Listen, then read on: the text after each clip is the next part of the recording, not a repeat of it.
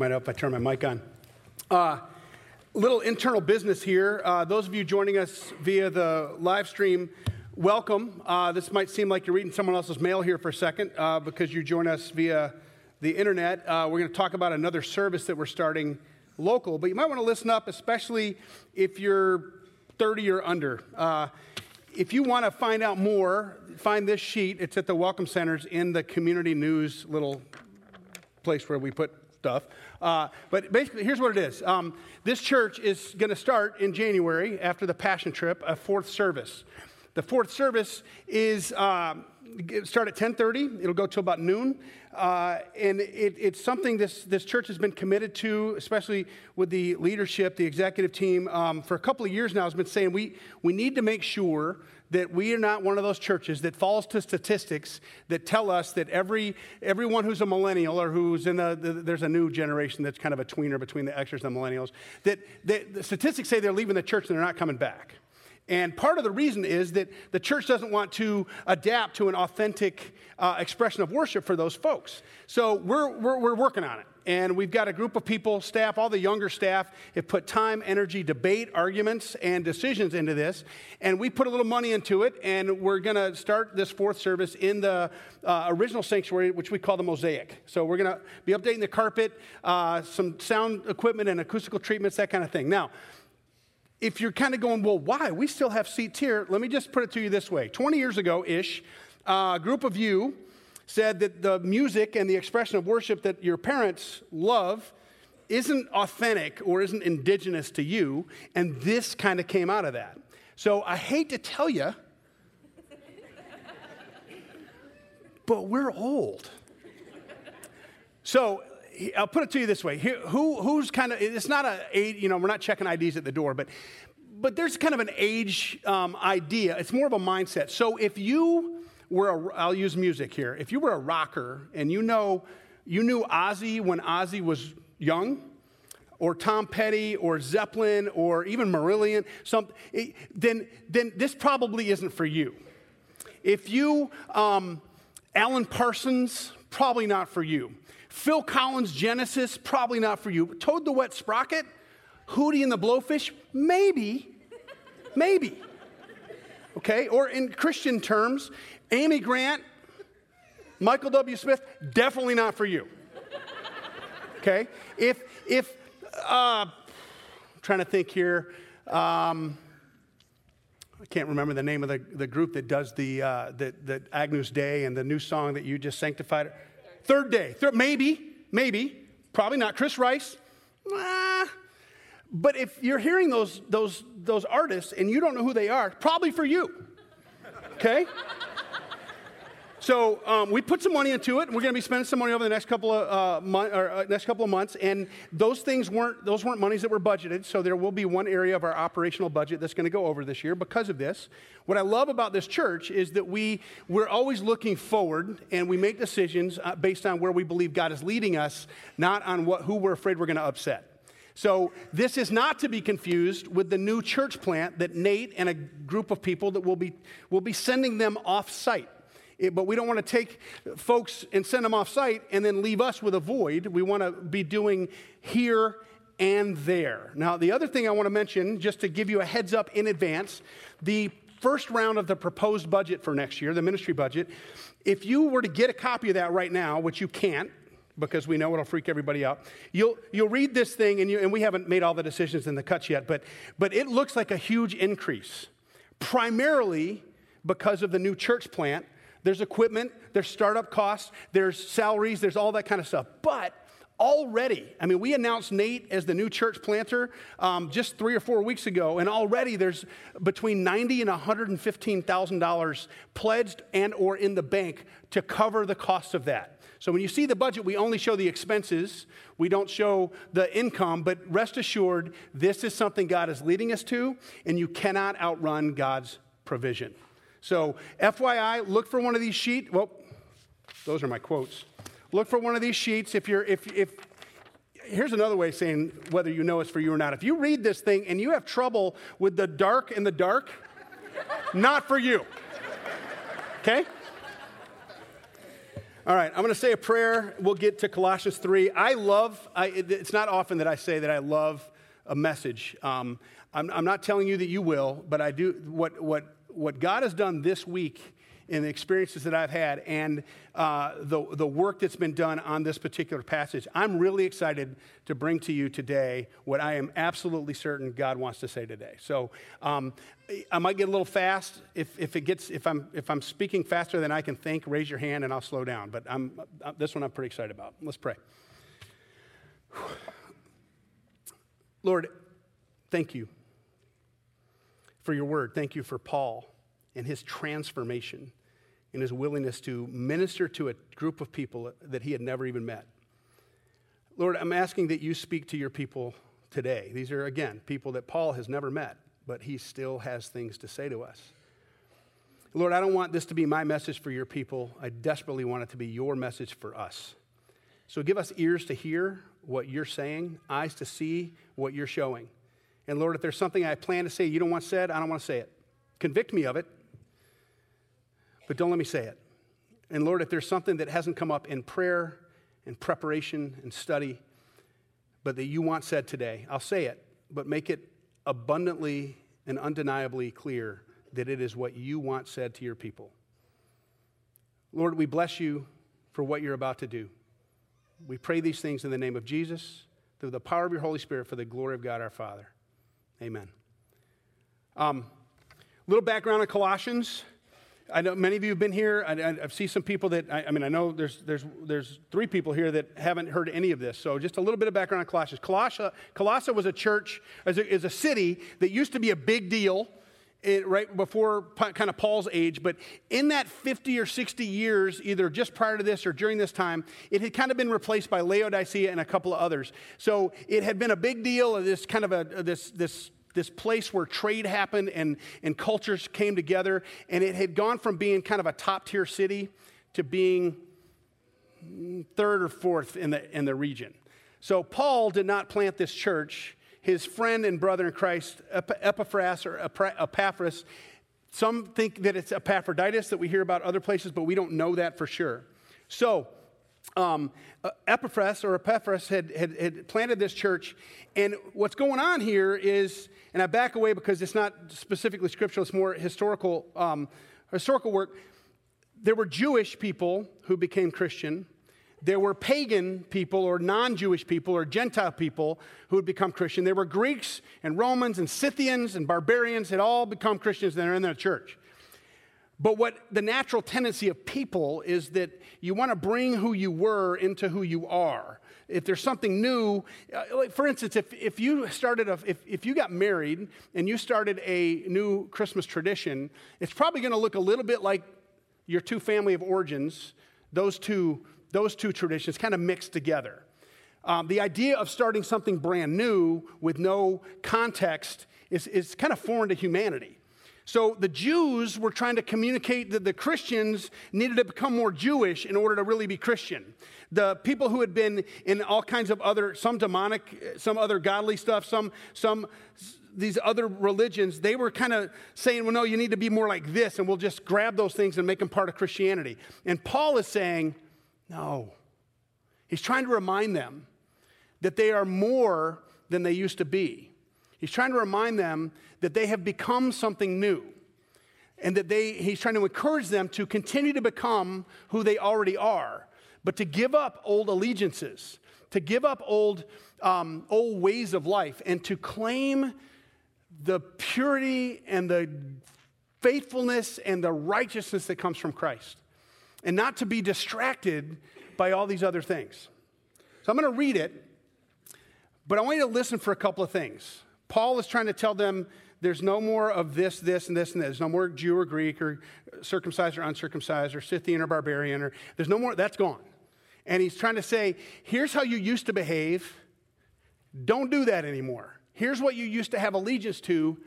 Don't do that anymore, because this is who God has made you. So listen there, and then I'll give you hopefully some illustrations that really, you'll see. Here's a quote I want you thinking about when we're reading this. Bill Johnson says, at some point, we're going to have to be convinced of our conversion. If we are indeed new in Christ, some point we're going to have to act like that's true. Keep that in mind as you hear this. Paul, writing to the church in Colossae, since then you have been raised with Christ. Notice it doesn't say since you are one day going to be raised with Christ. Since you have been raised with Christ, set your hearts on things above, where Christ is seated at the right hand of God, and set your minds on things above, not on earthly things, for you died, and your life is now hidden with Christ in God. When Christ, who is your life, appears, then you also will appear with him in glory. Now, a couple of things. In Paul's time, mind is mind. It's your thought process. Heart is not only where your affections are, but it's where your will is. So Paul is saying, think about things above, and your will and your affections should be put on things above. It's kind of like when he says in one of his other books, he says, whatever is good or right or noble, if anything is excellent or praiseworthy, think about such things. He's telling us that to allow our minds to be transformed by focusing on the things that we already are, the people that we already are, the things of God. And I got to tell you, there's this little spot, and Lynn, my wife, helped me figure this out a little bit just last night. I've been confused since 1985. I've been a Christian since 81. I sat down when I was in college. I was a religion minor, ended up being a religion major, but a religion minor, and I had to do an internship. And Mark Stacy was the area director for Young Life in Grand Rapids, and I was working at the Young Life Club in Granville and then at Forest Hills. And Mark was my mentor as an intern, and he was walking me through discipleship and ministry, and he walked me through the book of Colossians. And it's probably the first time in my life that I read the book. And there were some things that I was discovering, like the idea that all things are sustained by Christ. I always thought of that just as the Father, but the Son, and that the Son is co-eternal. Now, this is years and years and years ago, but I just remember these things popping into my head and asking Mark questions and kind of being flummoxed and exhilarated by, wow, there's so much more here than I thought. But this little thing, it says that your life is now hidden with Christ in God. No idea what that means. Why is it hidden? And so I'm telling Lynn this last night. We're driving back from Grand Haven, and I'm like, this is the thing. She pulled up the scripture because she was asking, what are you saying tomorrow? How things are going? And what's your hook? There's this one little thing that kind of bothers me, and she reminded me of something that God revealed to her about her. So I'm going to share this with you. You know how an oyster is made? A pearl is made? A grain of sand gets in that meaty part of an oyster, and what does the oyster do? It kind of sees it as a foreign body, and it starts to form stuff around it, right? So as soon as one coating of that formed stuff around it begins, one little micron of film, it's no longer a grain of sand, it's now an oyster. A pearl. Thank you, my wife. I got this oyster thing in my head. I need a few oyster. If you open that oyster, you would probably not notice the grain of sand. But the grain of sand is already a pearl. You just can't see it yet. So if you're hidden in Christ, with God in Christ, we're not saying that you're an irritant. That's not it. But what you were is no longer what you are. And what you are is something of great value that God is making of you. You're already a pearl, so don't think of yourself as a grain of sand because you've been hidden with God in Christ. And he keeps going. He says, put to death, therefore, whatever belongs to your earthly nature. Sexual immorality, by the way, that word is porneia. Every time in the New Testament sexual immorality comes up, it's talking about a word, porneia, and that's a reference back to Leviticus, and it means all of the things that Leviticus talks about, not just one or two. So just FYI. So it said, put to death, so kill it. Whatever was old, the sand, kill it. Put to death, therefore, whatever belongs to your earthly nature, sexual immorality, impurity, lust, evil desires, and greed, which is idolatry. Because of these, the wrath of God is coming. You used to walk in these ways in the life you once lived, but now you must rid yourselves of all things such as these: anger, rage, malice, slander, filthy language from your lips. Do not lie to each other, since you have taken off your old self with its practices and have put on the new self, which is being renewed, not has already been renewed and not will be renewed one day. You're in the present and ongoing state of having been renewed. You already are, and you're not done.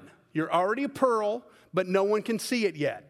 It's kind of like with Jesus when on Easter we say, he is risen, and then everyone says, he is risen indeed. We don't say he rose, we sing he rose, but he is risen. He's in the present and ongoing state of already having been risen. But it doesn't change once he's been risen. He's no longer risen, so you're being renewed, but you're in the present and ongoing state of having been renewed, being renewed, and will always be being renewed. Really bad grammar. But this is a tense in the Greek that we don't have in the English. The present and ongoing state of having been renewed.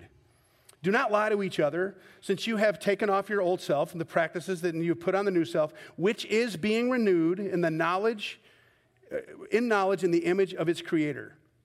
Here, there is no Greek or Jew, circumcised or uncircumcised, barbarian, Scythian, slave or free, but Christ is all and is in all. Therefore, as God's chosen people, holy, the word there is H-O-L-Y, not W-H-O-L-L-Y, you're set apart.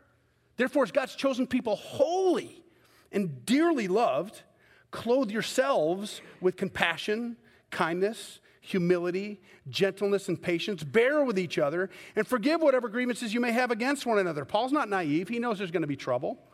Forgive as the Lord forgave you, and over all these virtues, put on love, which binds them all together in perfect unity. Let the peace of Christ rule in your hearts, since as members of one body, you were called to peace, and be thankful. Let the word of Christ dwell in you richly as you teach and admonish one another in all wisdom, and as you sing psalms and hymns and spiritual songs with gratitude in your hearts to God. And whatever you do, whether in word or deed, do it all in the name of the Lord Jesus, giving thanks to God the Father through him. There's some great stuff in there, and it's so hard to understand because part of it sounds legalistic. Put to death this. Rid yourself of this. If you just clean yourself up, then you're ready for God's bath. But let's think of it like allegiances. Let's think of it like affections. Do you think that Paul, the author of 2/3 of the New Testament, sometime when he's out there in front of people, do you think that Paul ever stands up there and goes, as he's proclaiming the gospel of grace in Jesus Christ, you think he ever has this little thought in his head like, I want to kill me some Christians? Because that's what Paul used to do. Paul used to be a persecutor of Christians, and then he had an encounter with Christ, and he had his training in Christ, and now he's out there. He became the very thing he used to be against, but now he's against the very thing he used to be. Paul's allegiances and affections used to be for the Jewish people and for the traditions and the faithfulness to the law. And now, his allegiances and his affections are for the gospel of grace and the ministry of reconciliation that is in, from, and for Christ. So Paul doesn't think, man, I want to kill me some Christians. That's the old. That's the stuff that we're told we're supposed to kill. Not kill people, but kill the old self, the old allegiances, the old desires, the old tribes that we used to be a part of. On Thursday, I meet with a group of pastors on Thursday mornings, and a pastor that meets with someone else at the same place, he stepped into our room and he's talking, and somehow it came up, Hope College, that's where I had gone to school, and he kind of looked and goes, you know, it's kind of a remarkable transformation. I'm like, what? He goes, with you. You know, I wasn't that big a jerk back then. I mean, I was kind of offended. But in reality, it is a remarkable transformation. Who I used to be about was me. We talked about that a couple of weeks ago. What am I about now? I'm not fraternity brother at Hope College. I'm a minister of the gospel of reconciliation. I shouldn't want to be that young man anymore. I shouldn't have affections toward it. I shouldn't have desires for it. I'm supposed to kill that old and be renewed. And so are you. That's what Paul's getting at. When he talks about clothe yourselves with, therefore, as God's chosen people, he's telling the Christians, whether they're Jew or not, that they are the chosen. The Jews used to call themselves, we are the chosen people of God. We are the ones that he has, and we're a beacon to the world, and we're his favorite, and he loves us most. And Paul's trying to say, and they were trying to tell the Christians they need to be more like that. And Paul goes, you're chosen. You're dearly loved. And you've been made holy, not something on your own, but what God has done. And then he says, clothe yourselves with compassion, kindness, gentleness, faithfulness. What does it mean? What does that clothe your... You've seen baseball players, football players, maybe you're I don't watch much in the way of sports, but when someone who was a star somewhere, say they played for the Tigers, and then they go and they get traded to the Cubs, that first time that person comes back, do the Cubs and the Tigers play each other? No? Have no idea. See, I know nothing. You get the illustration. And they come back, and when they walk out on the field, they announce him. Boo! Why? Because he used to be one of us, and now he's not. But what if that guy who's now playing for the Cubs decides that I'm going to throw the game for the Tigers? Is that right or noble or good? No, because his allegiances are now with something new and not with something old. Now, some of you who are older, I'm going to give you a picture. I'm speaking metaphorically. I've never been engaged to be married to anyone other than my wife. But we had an awkward moment last night. I ran into an old girl. Well, we went on a date. I really liked her. So last night,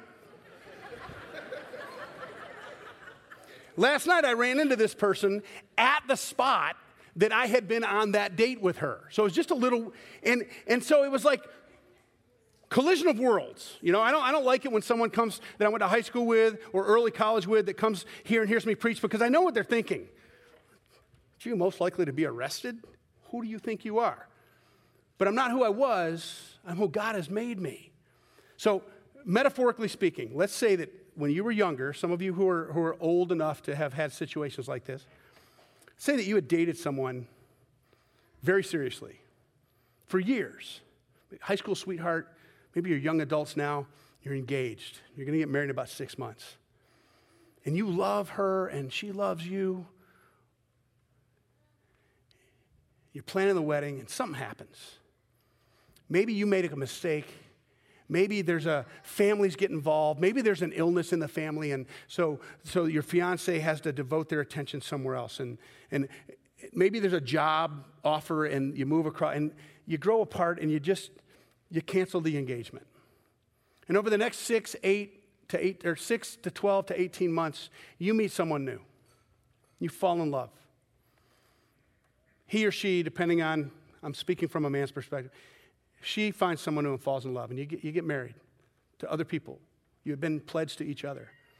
And then, by circumstance and happenstance, you end up living in the same spot, living in the same city, going to the same church. Now, that first day, when you are in the Commons area and you see your former fiance with her or his husband or wife, and you're with yours,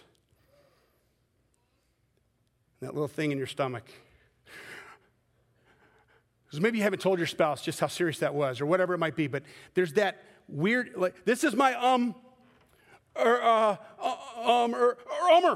wife. You know, why? Why would that be awkward?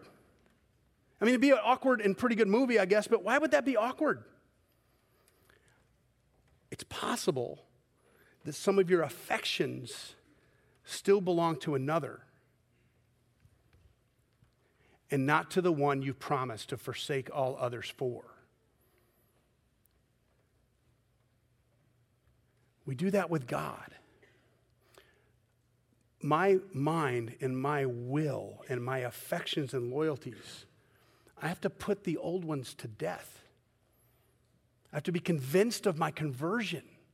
I have to recognize that I belong body and soul to something other than what I used to belong to. I'm no longer a grain of sand. I'm now a pearl. I shouldn't have felt any awkwardness seeing a girl that I'd once gone on a date with last night. But there was just that moment of, just a moment. Made for a funny story when I got home. But if you are in Christ, kill the old stuff. Burn it. Throw it away. We don't get to behave like we're not holy and dearly loved. You're already a new creation. You're already a saint. So I got to take off my fraternity letters and put on the priestly garb. Not because I'm a pastor, but because I'm a Christian. And as a Christian, I'm a saint. And if I'm a saint of God, then I need to clothe myself with compassion and kindness and gentleness and faithfulness. I need to forgive grievances. I need to be transformed not only in my thoughts, in my behavior, but I need to be transformed in what I'm willing to endure on behalf of Christ. He was shamed. He was beaten. He was crucified so that I don't ever have to be offended again. Why should I be offended when someone recognizes the work that God has done in my life? Like, well, wow, who you were. Wait, that's a huge transformation. Well, I wasn't that big of a jerk. Yeah, it kind of was. I should be thrilled with gratitude in my heart to God that he has indeed continued the good work that he began in me. I am holy and dearly loved, and so are you. Is God dearly loved by you? If he is, then kill that other stuff. Because Paul would never think, I want to kill me some Christians. Because he's not who he was, and neither are you. And one of the ways you know where your affections and loyalties, what uniform you're wearing, is by the things that you fantasize about, or the things that occupy your mind space, or if you say, I know I'm not supposed to, I know I'm supposed to, I still want. That's a battle between your mind and your will. And we all fight that battle. But we've been told that our battle is not against flesh and blood, right? But against the principalities and the authority. The spiritual things want to defeat us. There's a guy that has a quote that says, when you avoid the battle you were born for, you'll face a battle that you're not equipped for. What battle were we reborn for? To fight against the very thing that wants to make us angry, judgmental, useless, and bitter in the culture around us. How are we perceived by the culture around us? Angry, judgmental, maybe a little not very enlightened. And how do we respond to that? You can't say that. That's judgmental. See how we do it? We become the very thing that people say we are, instead of become the very thing that God says we are. Our job, our calling, God's desire for us is that we become the men, the women, the people, the church that we already are. I'm going to read it again. Since then you have been raised with Christ. Set your hearts on things above, and where Christ is seated at the right hand of God. Set your minds on things above, not on earthly things, for you died. It's dead. And your life is now hidden with Christ in God. You're not a grain of sand. And when God, who is your life, appears, then you also will appear with him in glory. So, put to death whatever belongs to the earth. If it's going to burn, burn it. Sexual immorality, impurity, lust, evil desires, and greed, which is idolatry. Because of these, the wrath of God is coming. You used to walk in these ways in the life you once lived, but now you must rid yourselves of all things such as these: anger, rage, malice, slander, filthy language from your lips. Don't lie to each other. Since you have taken off your old self with its practices and have put on the new self, which is being renewed in knowledge in the image of its creator. There's no Greek or Jew, circumcised or uncircumcised, barbarian or Scythian, slave or free, but Christ is all and is in all. And I'm going to pause just for a second. There's neither Greek nor Jew, circumcised, uncircumcised, barbarian, Scythian, slave or free. Okay, the Jews, there were two types of people in the world: Jews, non-Jews. They called them goyim, Gentile. There's the in, there's the out. There's the people that matter and everybody else. To the Greeks, there were two types of people in the world: Greeks and barbarians. Not brutal barbarians. We have that has a connotation of brutality now. It's not it. There were Greeks, and then there were the unsophisticated masses everywhere else. And the Scythians were a Mongol from the Mongolian area. The Mongol nomadic tribe that had moved from up in the upper north and had moved south and east, or south and west. And everyone knew them, but they were completely unsophisticated. They didn't understand the customs or the rules of civilized, Hellenized society. And somehow, some way, all of the slave and free, they all got merged into this motley crew called God's people, the church. So Paul today could say something like, here, there is no Democrat or Republican, conservative or liberal, communist, socialist, or libertarian. There is no Nigerian or North Korean. There's no Cuban or American or Canadian. There is no Chinese or Vietnamese or Laotian. So we all have a tendency to gravitate toward people like us. And we like that. And Paul's not condemning it, because that's where culture comes from. But when you look up, how you see someone else tells you where your affections are, where your loyalties are, and whether your mind and heart have been renewed or not. So if you see others as enemies instead of as children of God, as unsophisticated and non-thinking and uneducated instead of children of God who have been renewed by the transformation of their mind, it tells you something. Tribalism will never unify people. The only institution, the only thought process, the only worldview that can unite all people is the church.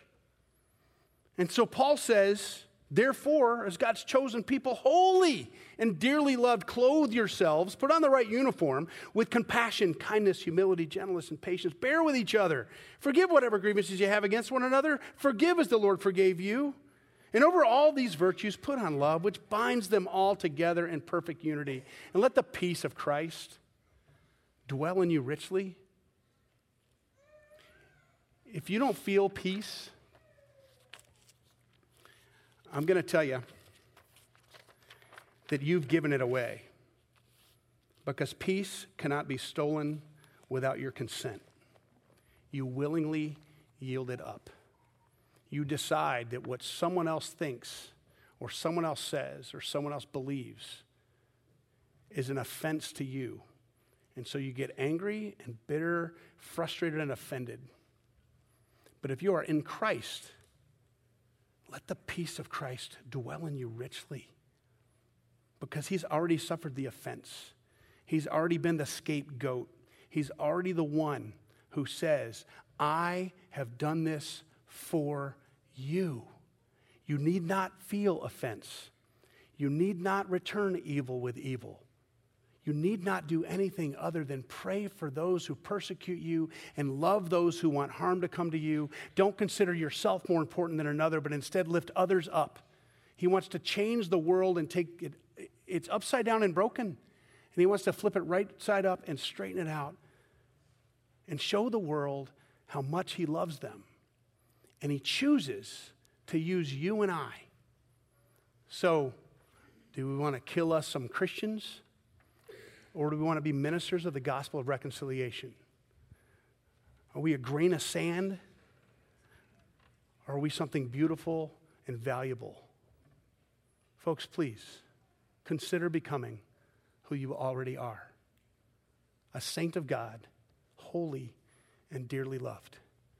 And if you're holy and dearly loved, love him back, because he is the holy other who deserves our affection, our loyalty, and our worship. Let's pray.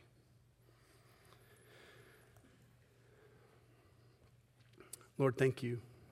Thanks for Paul, his wisdom, his cultural understanding, and his transformation.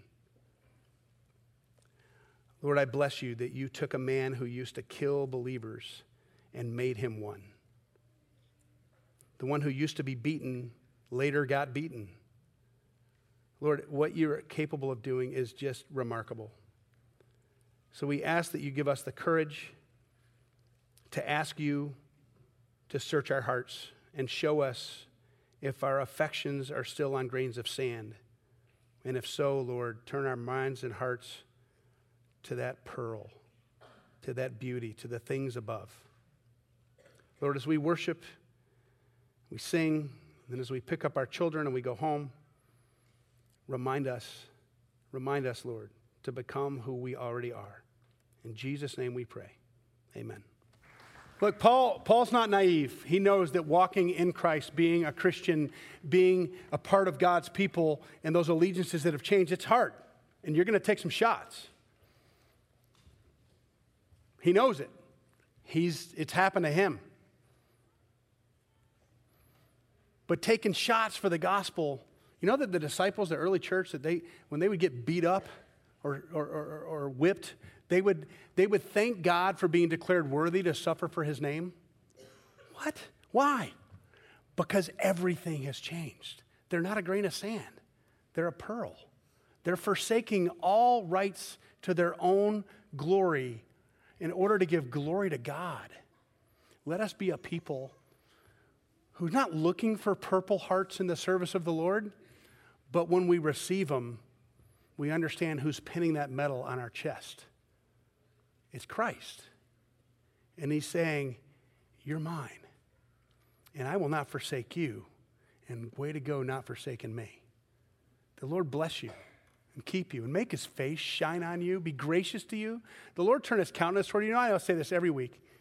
But God's countenance, that's the look on someone's face. And God smiles at his holy and dearly loved people. And he will give you peace. And all of God's people say, amen. Go with and in the peace of Christ.